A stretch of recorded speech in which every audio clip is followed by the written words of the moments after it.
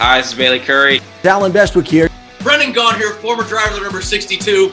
This is Gary Owen from the Go On YouTube channel. Hi, I'm Rafael Essard.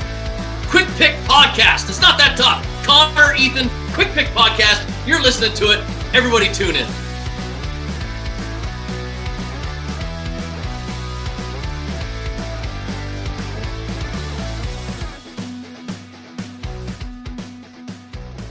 Welcome back to the Quick Pick Podcast. I'm your host, Ethan, joined by Connor this week, fresh off of an all-star weekend. Another episode of the Quick Pick Podcast, powered by the Variety Sports Network at VSN on social media and on YouTube. This episode is also brought to you by SpoilerDiecast.com, 213simware.com, and Washington on the Daily. How are you doing today, Connor? Doing good. It is Tuesday here. Timestamp for you. It's Tuesday, May 23rd at like 3 o'clock in the afternoon here on the East Coast. It's Tuesday, and me and Ethan got our eyes set on this weekend because we're making the trip trip west out to Indianapolis for the Indy 500. Super excited for that.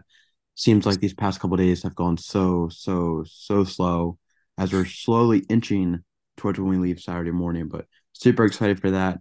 And we got a great race this weekend. The car might have been a little, it might not have been the best racing with the car, but you just gotta admire the fact they were back. The crowd was amazing. The place looked awesome under the lights. It was epic, fun to watch. And I mean, I think you're right here with me, Ethan. I think we both want to go next year. Yeah, absolutely. The one thing I would – okay, so this is an interesting question that popped into my head. We might as well jump right into the deep end here. I feel like we're not going to get any other segments recorded today with our time constraints. We're going to spend it all talking about Wilkesboro and then have to finish the rest later in the week. But do you think that NASCAR should start downsizing attendance or downsizing their track's capabilities? Because – let's face it, if you put 35,000 at Daytona, it looks empty. If you put 35, pretty much any other track, 35,000 is half or less than half the capacity of all the other tracks on the schedule. And so the crowd looked great. The tickets were, it was a sellout for grandstand seating. I did see that it's not technically a sellout because some of the, the party deck stuff didn't sell or whatever, which doesn't really matter. They sold out the grandstands, and that's what we come to see. I mean, we tried to get tickets to that race, and we couldn't. There was a land rush to get them when they made them available. But at the same time, pretty much any other track, 35,000 looks empty. So do we make... we're definitely not in the heyday of NASCAR anymore.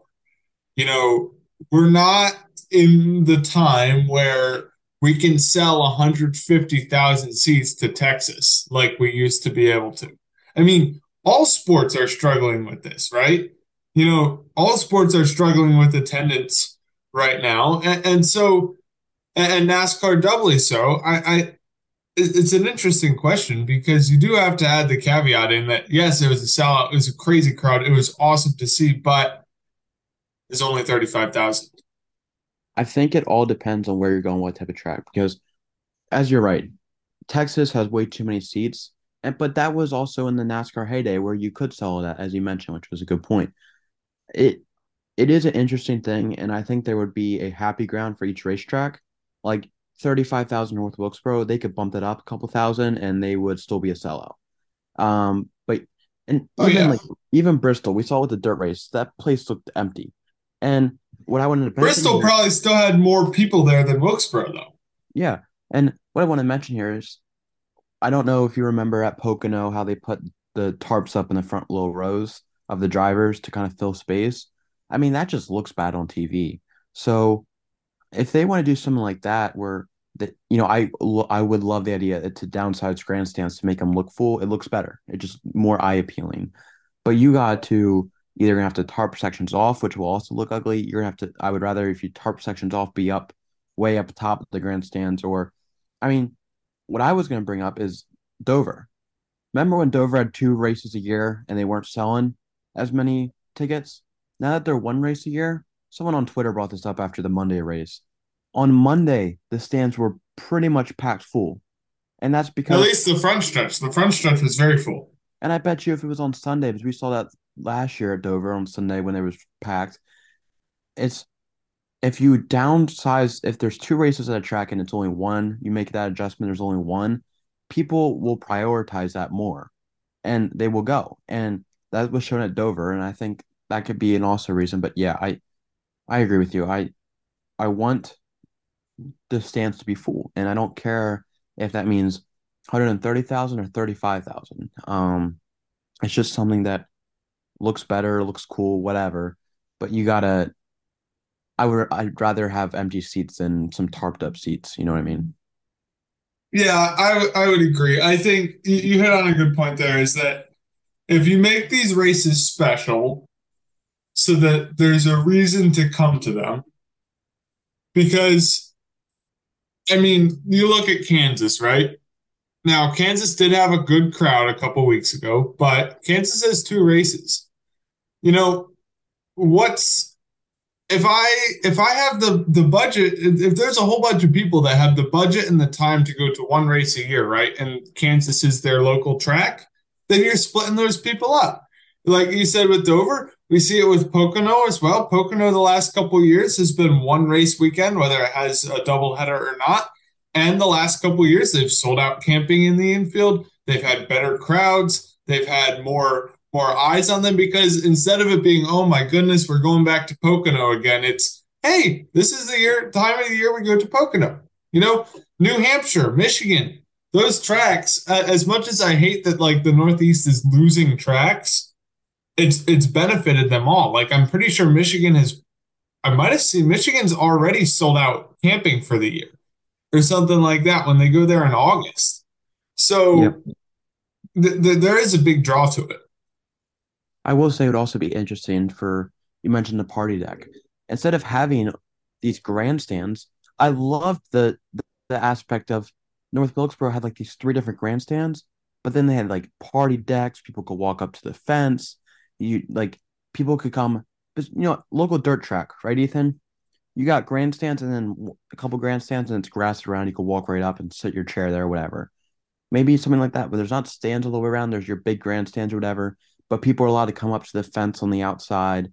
Of course, stay back a little bit, but bring your lawn chair. $20, $20 to come into the race facility and go find a seat anywhere. Like Watkins Glen, how much do we pay for those seats? 25 to walk around, and we found Well, some. the equivalent adult seats would be about $100. Well, I mean, like that's just cool stuff. It really depends on the racetrack, though. 1 race you could get away with a Dover where there's seats pretty much all the way from exit into 3 and out of 2. So yeah, it all depends on the racetrack. North Wilkesboro, especially, awesome, awesome, awesome. How about you go add 10,000 seats because those things will sell next year too. Yeah, just fix the package, which we can get to now, and fix things up a little bit. Um, the package still causes issues. I think the tires were interesting as well. The race, of course, as we've alluded to, was not exactly a barn burner. It was still fun to watch. I enjoyed myself watching it. Hmm. There is something beautiful about a beatdown by one Yeah. driver. Now, it doesn't help that I like if it was like Denny Hamlin or something dominating it, I might have felt differently about it. But regardless, oh, Connor, what are you going to say? Ethan, who was that driver that had the beat down this weekend? It was Kyle Larson. What did I say about last week with Kyle Larson? I forget. I know you picked him to win, but what? Exactly. I picked him to win. And how many points is that, Ethan? It's 2 points. So what's the score now, Ethan?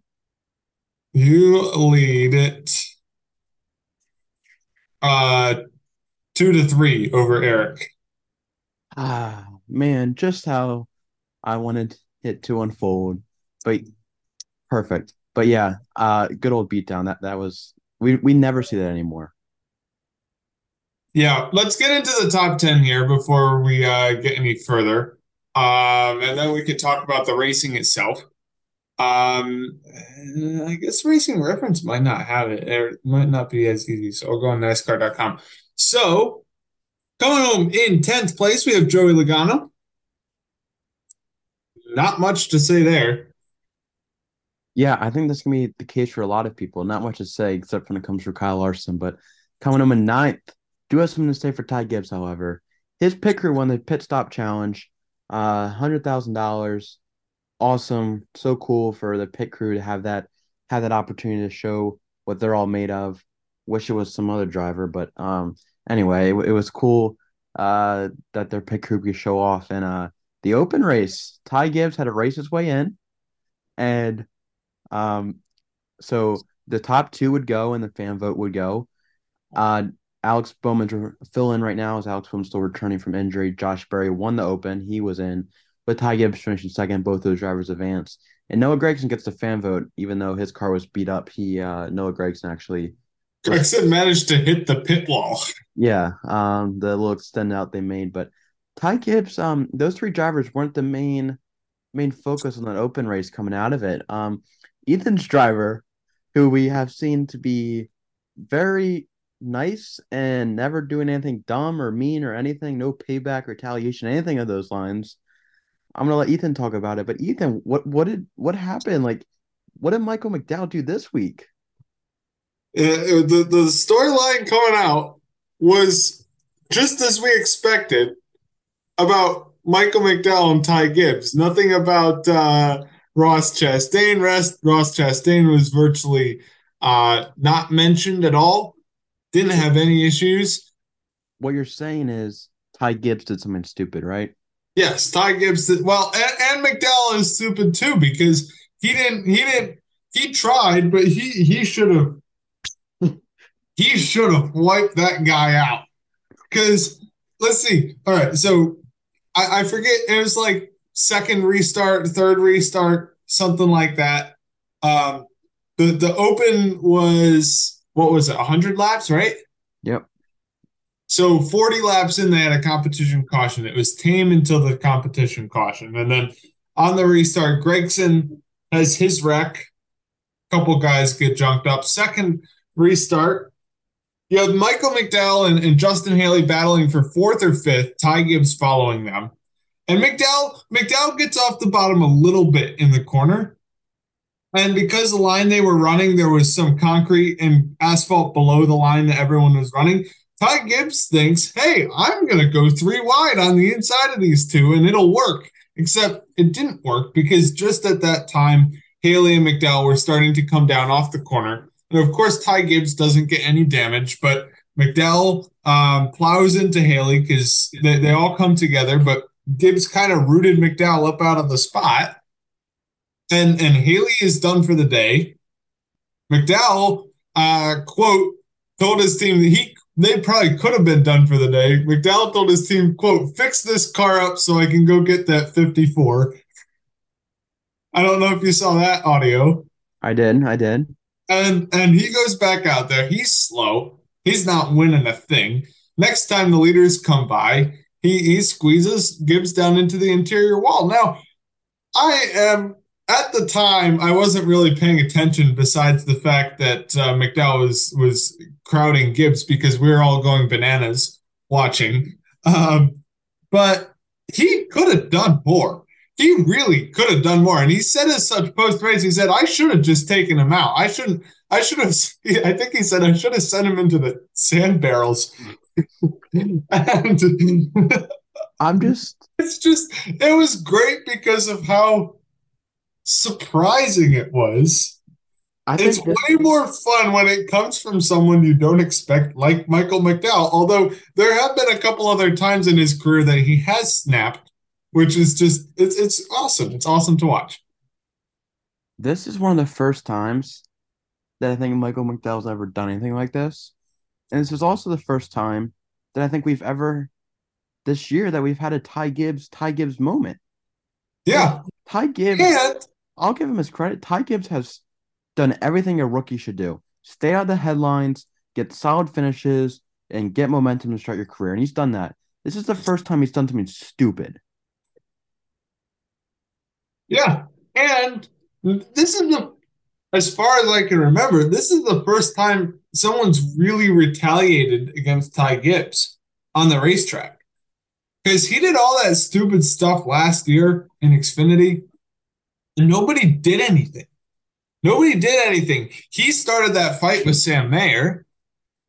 I am still shocked that Brandon Jones didn't come and knock him out after Martinsville. I do think it's because it's the All-Star Race Open, and there's really NASCAR wouldn't do anything about it, and the fans. It was a better situation to be in where these other guys have still got like races left, and like it just seemed like the All-Star Open, he could get away with it without a penalty. Yeah. And it's also the first time he's been relevant this year, just about, because he's been all right, but he has not been up front most of the time. So overall, the Open was fantastic. I love the Open. It's a shame that McDowell didn't do just a little bit more to make him miss the race, because that would be ultimately what McDowell did had no effect on Ty. He didn't really get Ty back. Because Ty still made the race, and he was, I think, the highest finishing driver from the Open. Yes, he was. But, still, entertaining moment to say the least, and I think that was the best moment of the race day. We can go on with the top 10 now. Eric Jones comes in 8th, Daniel Suarez in 7th. Suarez started on the pole, led the first 60 laps before Kyle Larson woke up and decided to be a second faster than anyone. Yeah, Suarez won his heat on Saturday night, and he led like over 50 laps to begin the race. He looked like a car to beat, and then all of a sudden, to get in a second, the 5 just decided to go cheat mode and just drive past everybody and then lap everybody again. Yeah, but Daniel Suarez, he was fast this weekend, and he needs to keep this up because he's been on the struggle bus in the regular season. He needs going to the 600. He needs a solid top 10 finish badly because he right now is out of the playoffs, or right on the bubble line. So he needs to start picking things up here as we get to this. I guess the All-Star break is usually for other sports is like midway point, but for NASCAR it's a little bit on the earlier side. So this second, no, we're halfway through the regular season. True. I guess the regular season. Yeah, that makes sense now. So we'll just say the second half, Suarez needs to pick it up. And in 6th place, though, Ryan Blaney. I mean, you could say whatever you want to say about these guys. They just they got destroyed by the race winner Kyle Larson, and just to get, I mean, it's first place gets $1 million. Everyone else is thanks for playing. But yeah, Ryan Blaney gets a solid 6th place finish. Chase Elliott finishes 5th. I think this is the most speed I've seen out of Elliott since he came back from his injury. He's been getting good finishes since he returned, but he hasn't had a ton of speed. He was competitive all night. He drove up through the field as well. Probably had some of what Larson had, but not all of what Larson had. Good run for Elliott, and I think going into the second half of the regular season, I feel like it's pretty promising for the 9 team and them growing and getting back up to speed. Yeah, you'll know they'll get their win or two here in the second half. They'll be right there going into the playoffs. And 4th, Chase Briscoe, very solid day for him for Storehouse Racing, that team. Storehouse Racing, yeah, a little disappointing from Kevin Harvick. 29 car going into the weekend, thought it would be a really cool story, and he lays an egg all the way back in 18th. But Chase Briscoe was very good. He started 5th. He finished 4th. He needs to keep that momentum going. He's been on he's been doing Chase Briscoe things. He needs to get that win or two to kind of boost himself into the playoffs. Yep. Teammates Tyler Reddick and Bubba Wallace finished 2nd and 3rd. Wallace in 2nd, Reddick in 3rd. And Kyle Larson, as we've mentioned many times, is the winner. The 2 Toyotas for 2311 had looked like for a moment might have had a shot, and then they didn't. But they ultimately finished. Bubba finished 4.5 seconds behind Larson. Reddick was 6.7 seconds. Just a total beatdown by Larson. He's now won at 3 short tracks this year. And it feels like, even though this win does not go to any points or anything like that, feels like this is the start of a great run for Larson because he has been the fastest car this year. And I don't think anyone can deny that. And Larson is back. I think we can say Kyle Larson is back after a mediocre 2023 where he finished like 5th in points and won 3 races, but he's back. Yeah, and he was not going to repeat a 10-win season from his championship season the year prior. But Kyle Larson, like, if you didn't watch this race, go onto NASCAR's Instagram. They posted like a time loop of him passing everybody. He sucked on Saturday. Qualifying, heat race, just was not good, non-existent. Comes into the race, goes down pit road, early caution for a Ricky Spinhouse spin, whatever that was. And he goes down there and you're thinking nothing of it. Other guys went down to get tires. A lot of people stayed out and just runs away. Started in the very back because he also had a penalty on that pit stop. He goes from 24th to 1st. And then this is at lap like 17, 18. And then puts 12 more seconds on the field from him from second place for the 100-lap caution break. He did that in 80 laps, a little over 80 laps. Passed everybody and then gained 12 more seconds on second place. Like, that never happens, especially since this new car. The whole new car motto was even playing surfaces for everybody. Everybody will be even equal or type more racing, a lot more competition. There was no competition. It was Kyle Larson. That was it. And he dominated. And then you thought, oh, okay, whatever. He was on fresher tires at the 100-lap break. The guys like Suarez, the 2023-11 team will kind of get going again, and they'll give Larson a run for his money. Nope. Goes dust him 7-8 seconds on same equal tires, everything. And we're like, how is this car running so much faster than everybody else? And car passed inspection. Absolutely cheated up. I don't care if it passed inspection. I'm not even mad, but that thing, I saw someone on NASCAR Genius on Twitter, I think, said, put the dyno on that thing, see how much horsepower that engine actually had, because I don't know. Is Larson that good? Well, I'll tell you this. HMS did say that reports came out that they were tweaking stuff they were from races prior in the season, their short track package. They switched some things up just to learn some things. And if they found something in that 5 car, they had to have, right? Because they had to have something, because there's no way you outrun everybody.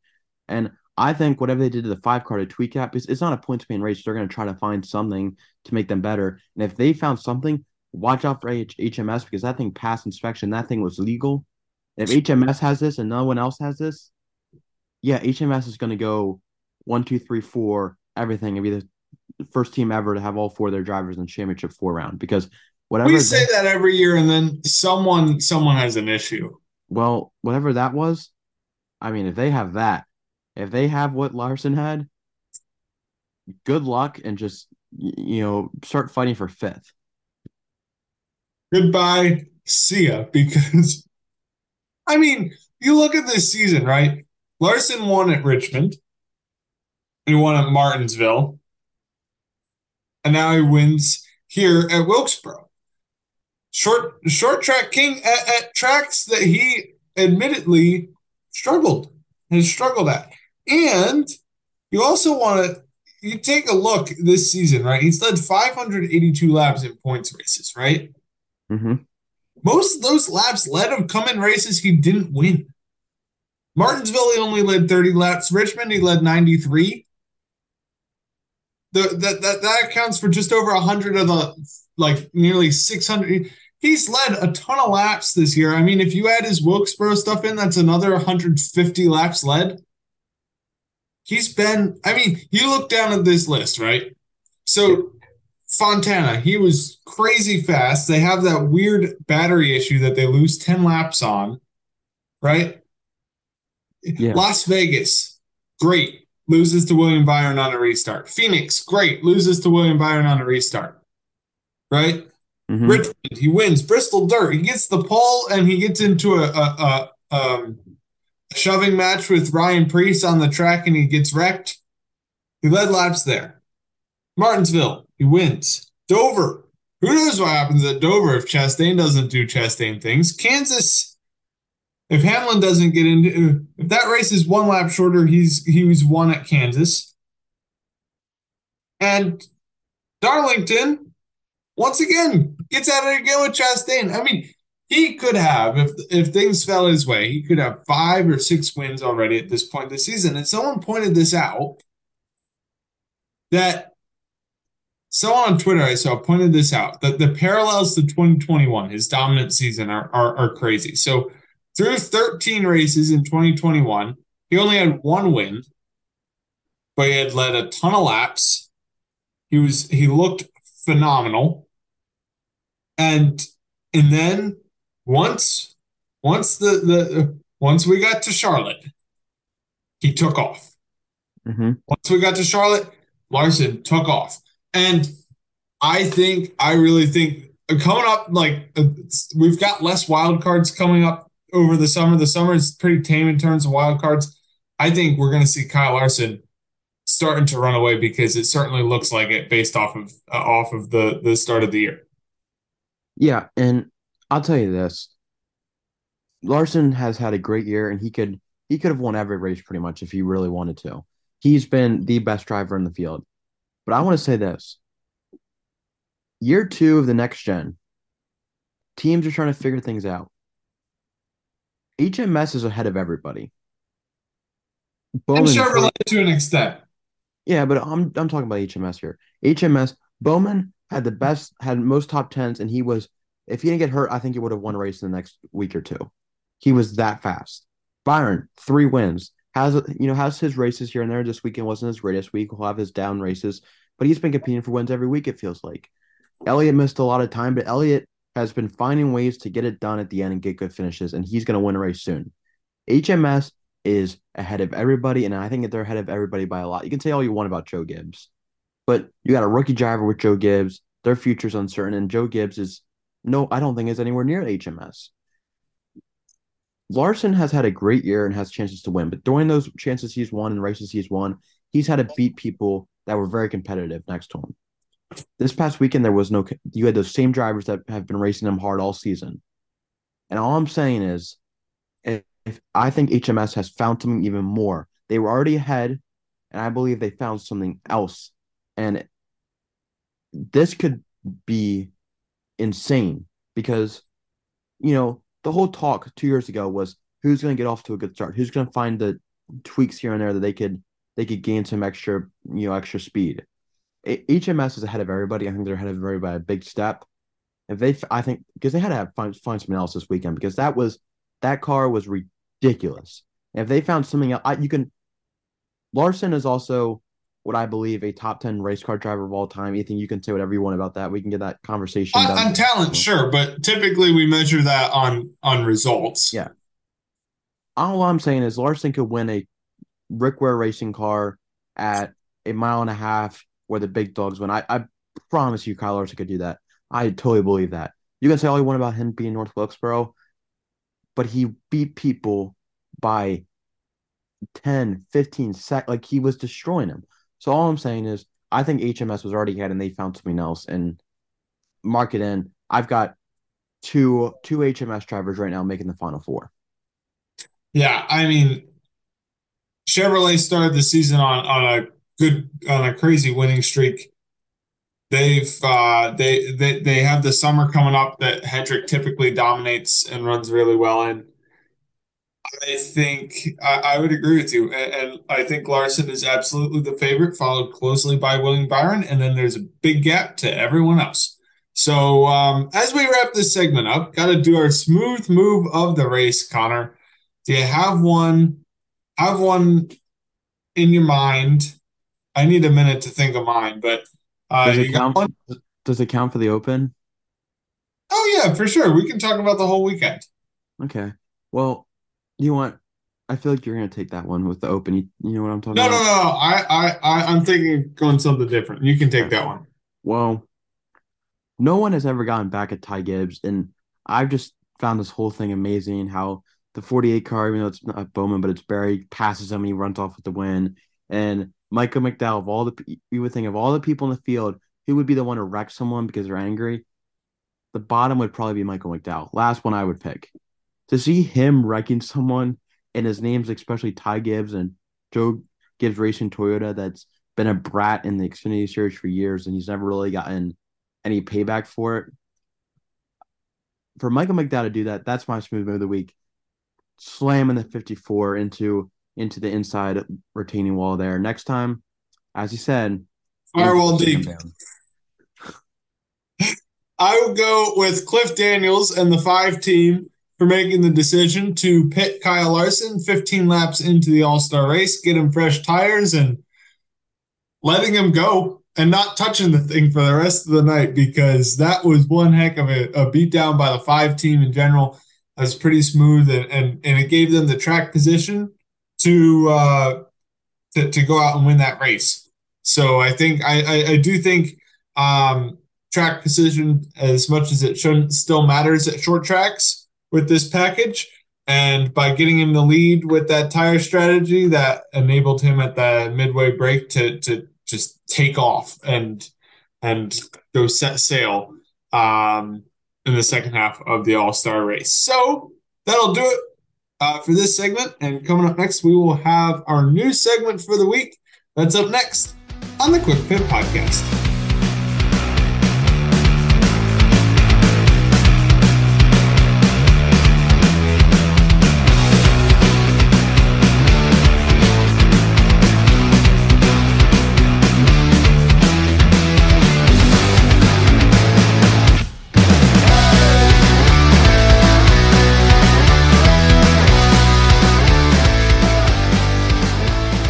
Welcome back to the Quick Pit Podcast. You made it to the second segment on this week's show. We're doing our weekly news segment. A lot of big news happened over this past week or so that we're going to dive down deep and kind of give you guys all the brand new information that we have come to learn. Ethan, want to get us started with the first piece of news? First, well, let's start with the big one, and then there's some other smaller stuff as well that happened this week. But Josh Berry, who has been stellar in the Xfinity Series for the last couple of years, kind of a late bloomer. He's already in his 30s, not your typical prospect, but he has really shown he has talent, especially at short tracks. But really talent everywhere, driving for Junior Motorsports right now, full-time in the Xfinity Series. He made the round of 4 last year, the final 4. I think finished 3rd in the championship. I'm not sure, but he's been filling in for Hendrick Motorsports drivers Chase Elliott and Alex Bowman this year, as they have both been injured. He's done a really good job, all things considered, getting used to the next-gen car. I don't have his numbers pulled up right now, but him and Josh Berry, he's set to sign with Kevin Harvick Incorporated, which is Kevin Harvick's management agency, and it looks like he will be replacing Harvick next season at Stewart-Haas Racing. Him and Berry and Stewart-Haas Racing are working towards finalizing a contract, as reported by Jordan Bianchi of The Athletic, that would see Berry drive full-time for the team in 2024. So he probably would be the Harvick replacement.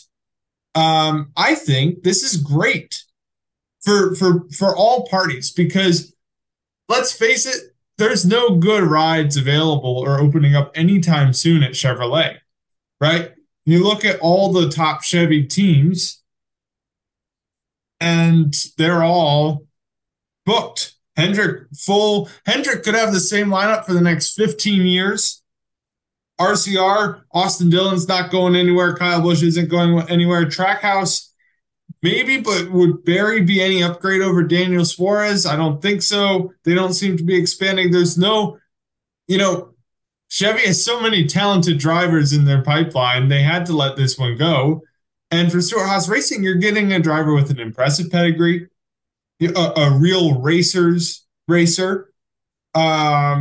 which Tony really seems to like. Harvick seems to like. and a good brand manager as well. I think this is a win-win for everyone. Yeah, this is not your typical rookie next year.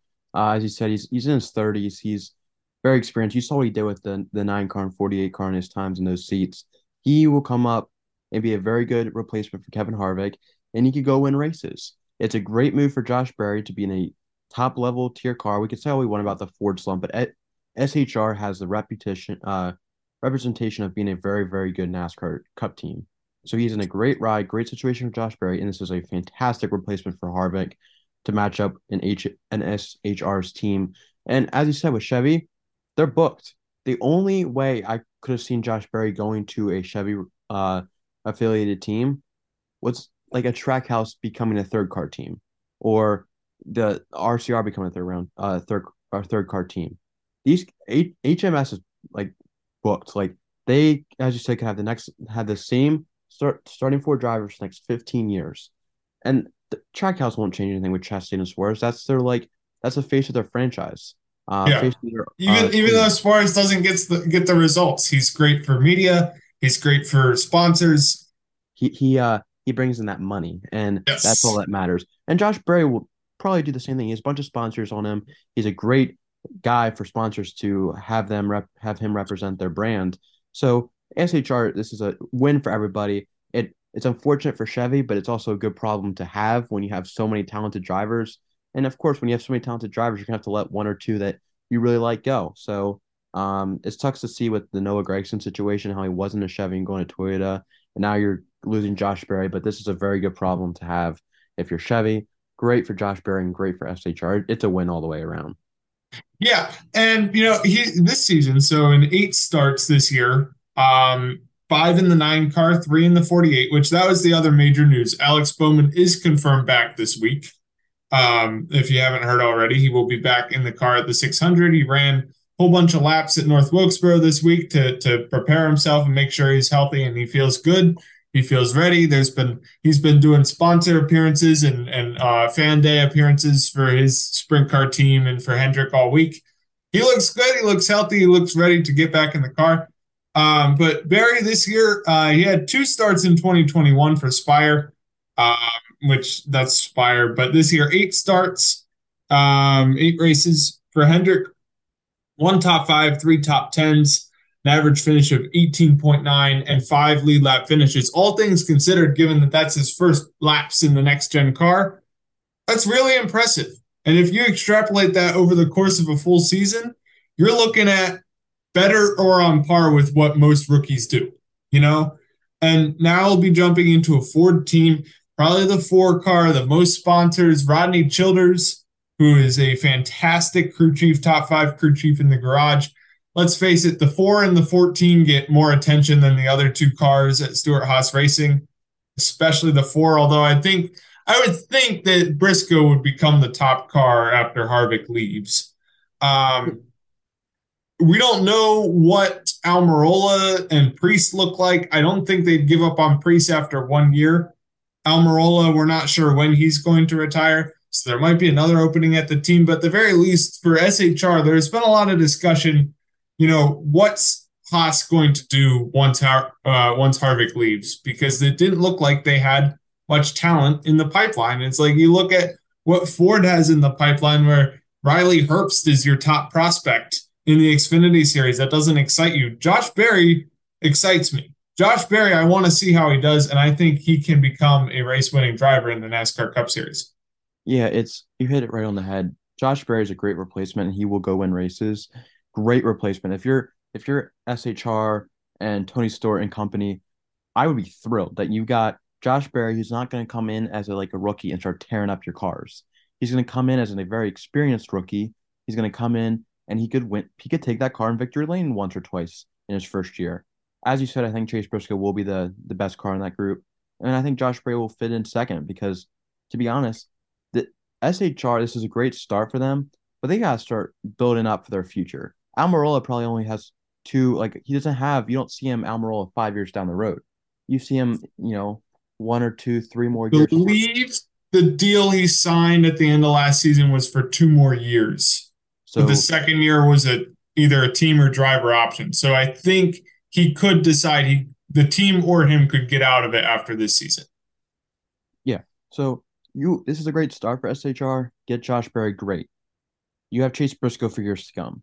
I'm not completely sold on Ryan Preece, however. I do like the guy. I think he's good for the sport, but can he win races? I don't know if it's him or the car or what, but that's not the topic. I'm just saying this is a great start for SHR to get Josh Berry, but they need to start building up some more. They need to get more guys in their pipe system so they can work up and have someone fill in for an Almirola or if they need to a Priest, because that 41 car, I feel like if Priest doesn't work out, it's like a rotating of drivers and nothing can stick. So great start. Get Josh Berry on your team. That's fantastic. But SHR needs to really start building up the pipe system.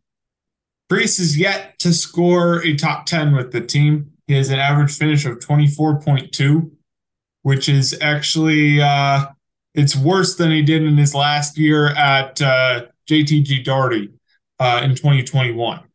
So he did win the pole at Martinsville and was fast at Martinsville, led over 100 laps there, but had a speeding penalty and he couldn't make up the track position. So he's shown flashes. He was good at the Coliseum.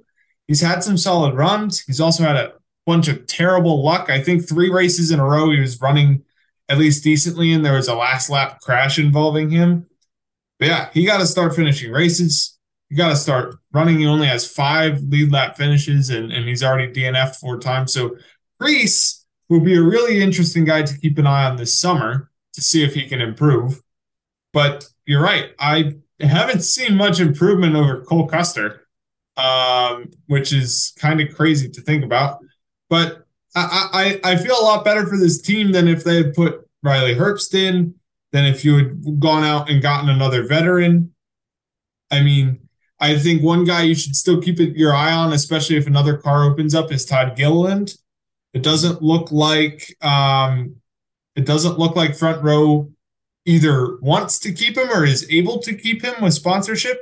And Haas is a team that could bring him in and put him in the Smithfield car or something like that. But regardless, great move. I really think it's a really solid improvement for the team, and I think he'll be a good driver next year. Now, the other question is sponsorship, because it was reported earlier this year that Anheuser-Busch wants to stay in the sport, but is not sure if they want to stay with Stewart-Haas Racing after Harvick retires. And Ross Chastain was considered the front runner. I think they want more of a rough around the edges kind of driver. And if you're Stewart-Haas trying to keep Anheuser-Busch, I think Josh Berry is the perfect guy to replace him with.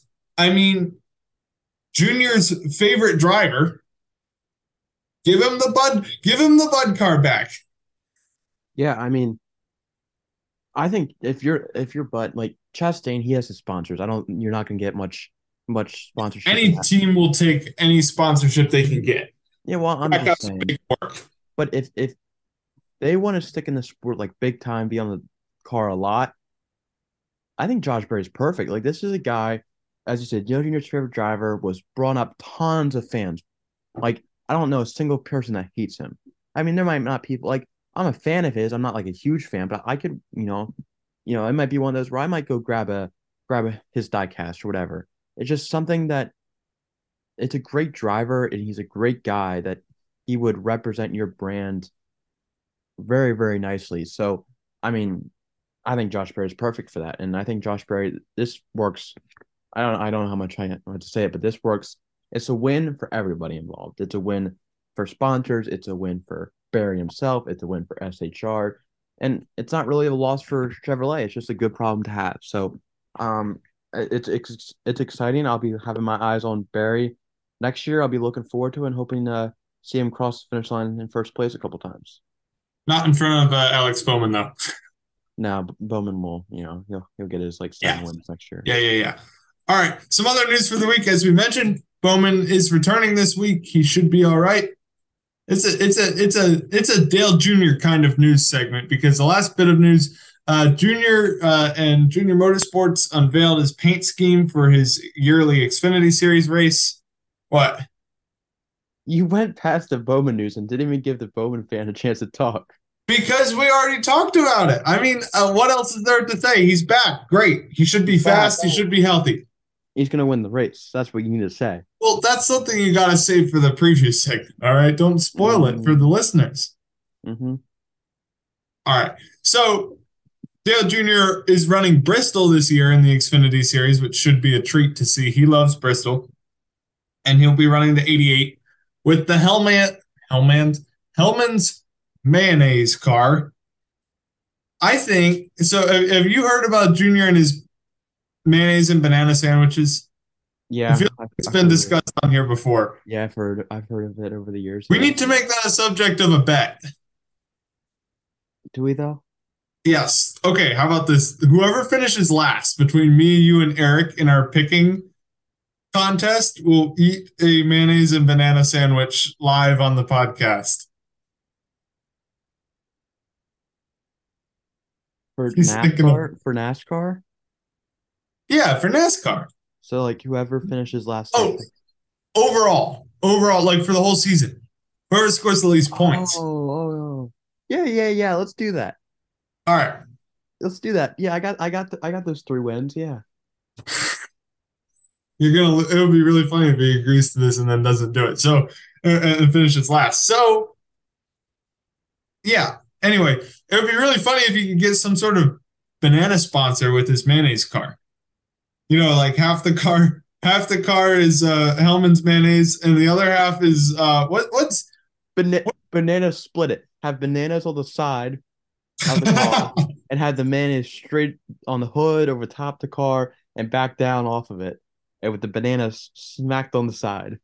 That is fantastic. Get the paint scheme designers on that one. Yeah. We got to ask someone for a paint scheme design of the banana split with mayonnaise. I would run that in iRacing. I'd run that in iRacing. All right. Anyway, Junior's running again. That'll be a fun race to watch with him in it. He should be pretty good, as he typically is. Any other news for the week? I feel like we should mention it, especially since we're going to be there on Monday morning or Monday afternoon practice, one of the last practices for the Indy 500. There's a bad crash involving Catherine Legg and Stephen Wilson. Wilson was hospitalized and fractured a couple vertebrae. He was in surgery, came out of surgery, doing well, healing. Thoughts and prayers out to him, though. He will not race in the Indy 500 this weekend, as he had qualified to do. And Graham Rahal, who had been the one driver to miss the field on qualifying over the weekend, will fill in to replace him. So some little bit of Indy 500 news coming up. But otherwise, I think we can get into our preview for a very, very big weekend for us here at the podcast. Unless you have any more news, I think we can go into a preview segment that I am excited for. We'll put it that. Probably one of the bigger preview segments we've ever done. So yes, sir. Let's head over to that. Yes, sir. Coming up next on the Quick Pit Podcast, the 213simware.com race preview segment, special Memorial Day edition. That's up next on the Quick Pit Podcast.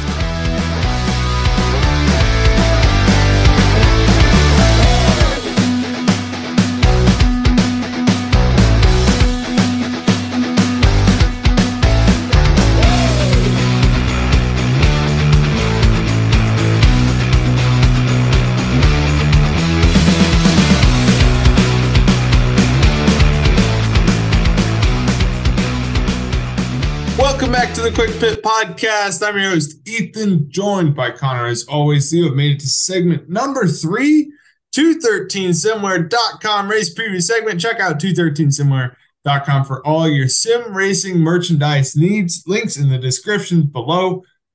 Connor, it's a very special week. What week is it? What is coming up this weekend?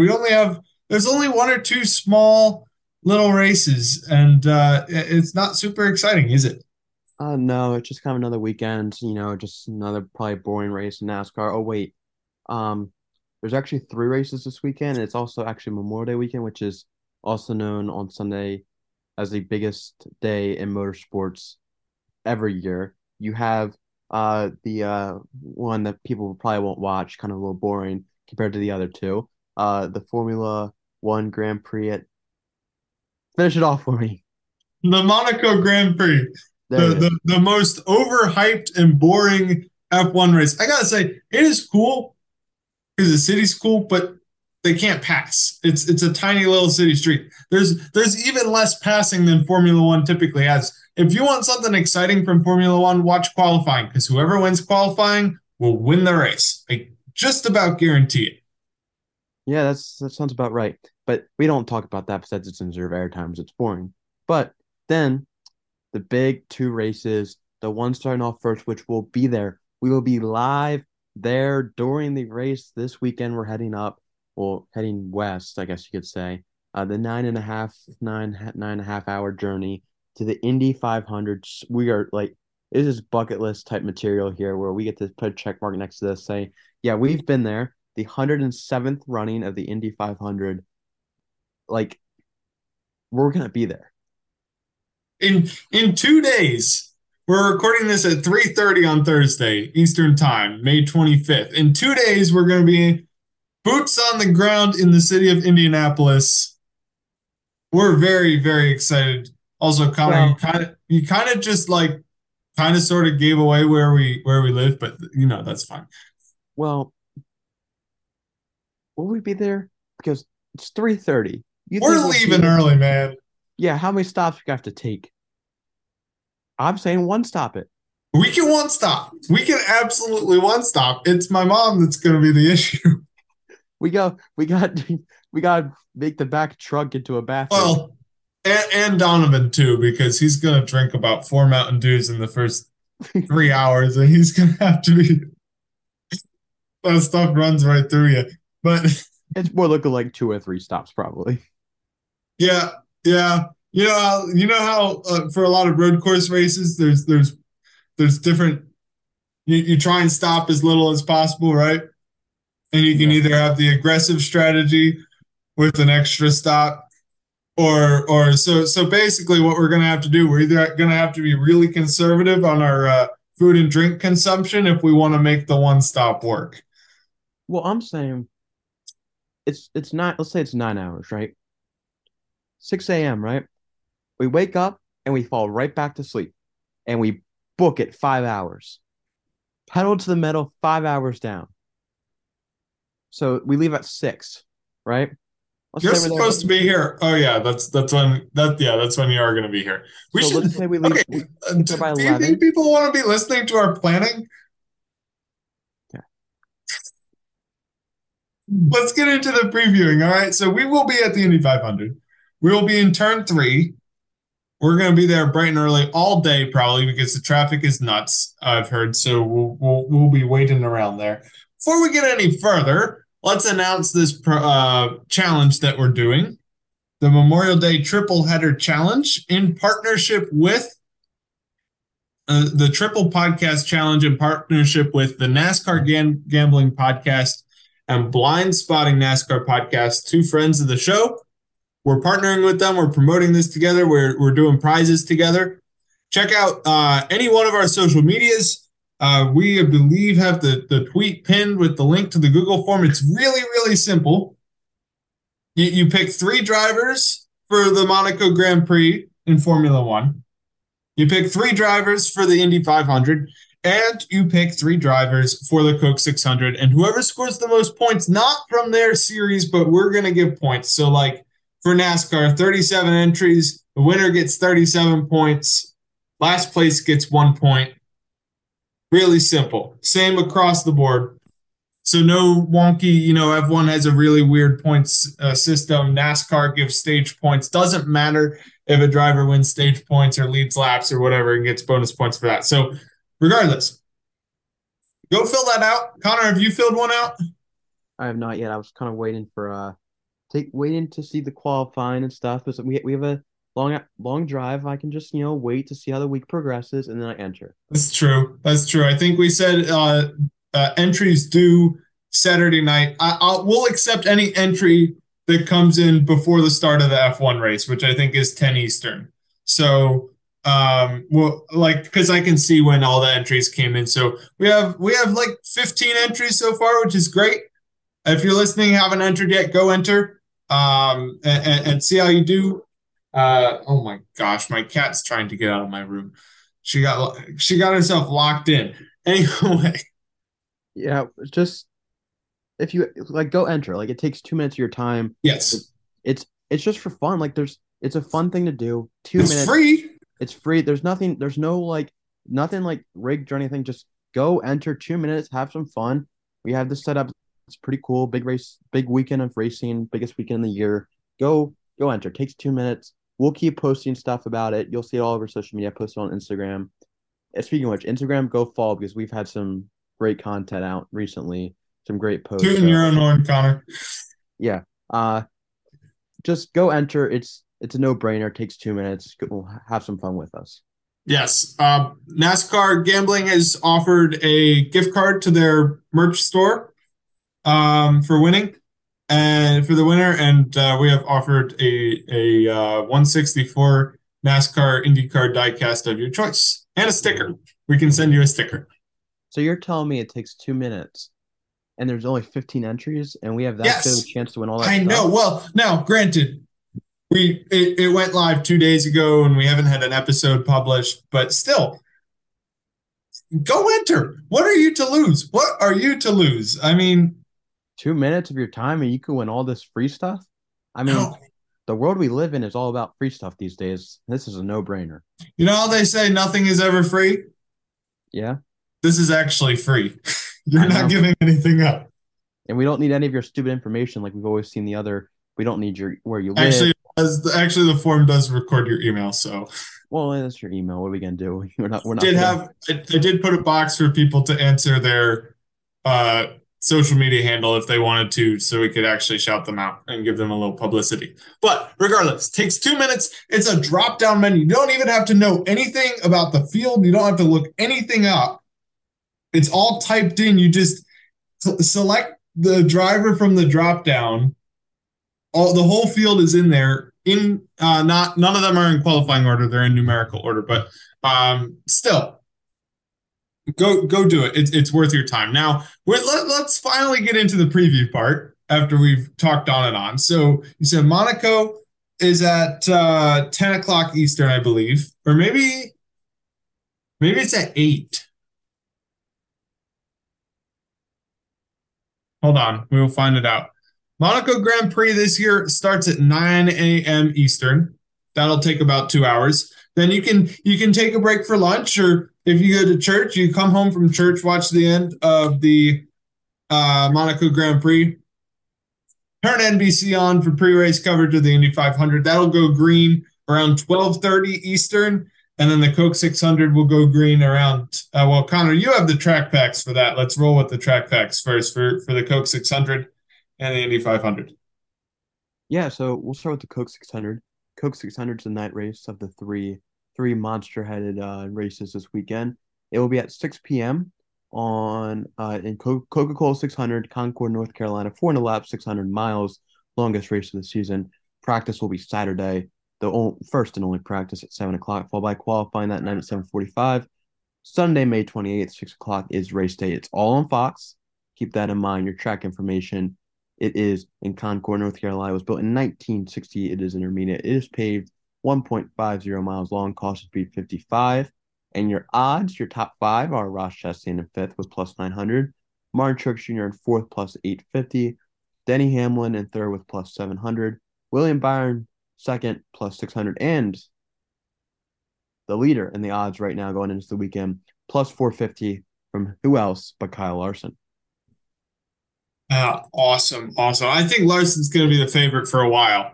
He's been so fast this week. Let's we don't have to do picks for Monaco because that'll be Max Verstappen or Sergio Perez. It's going to be a Red Bull.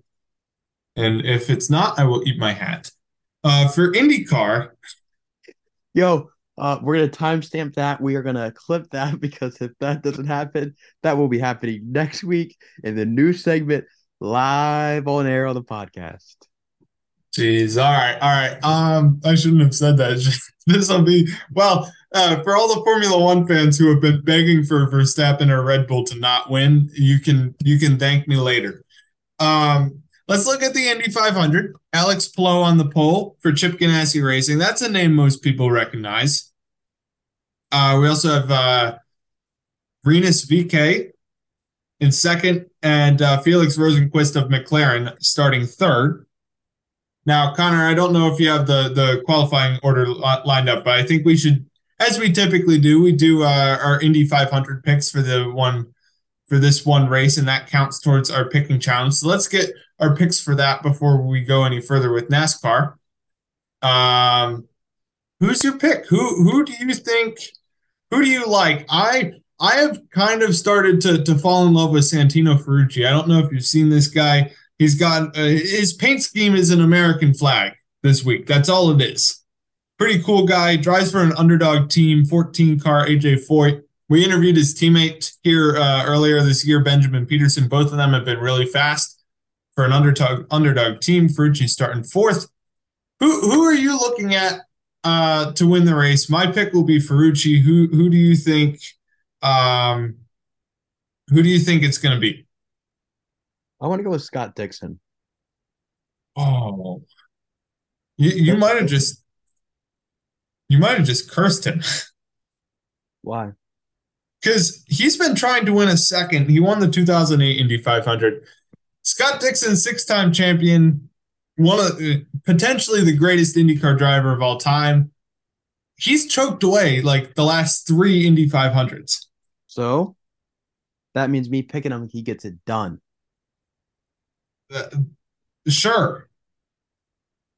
If you're that confident, sure. But all right, so Connor will go with Indy 500 with Scott Dixon. Eric is going with Colton Herta for Andretti. We won't do a Siri pick, or we'll do the Siri pick later because we'll do that later. Connor, who do you have your eye on for the Cup race? Well, kind of almost, gave it away. Kind of did give it away in the second segment or news segment. But he's returning.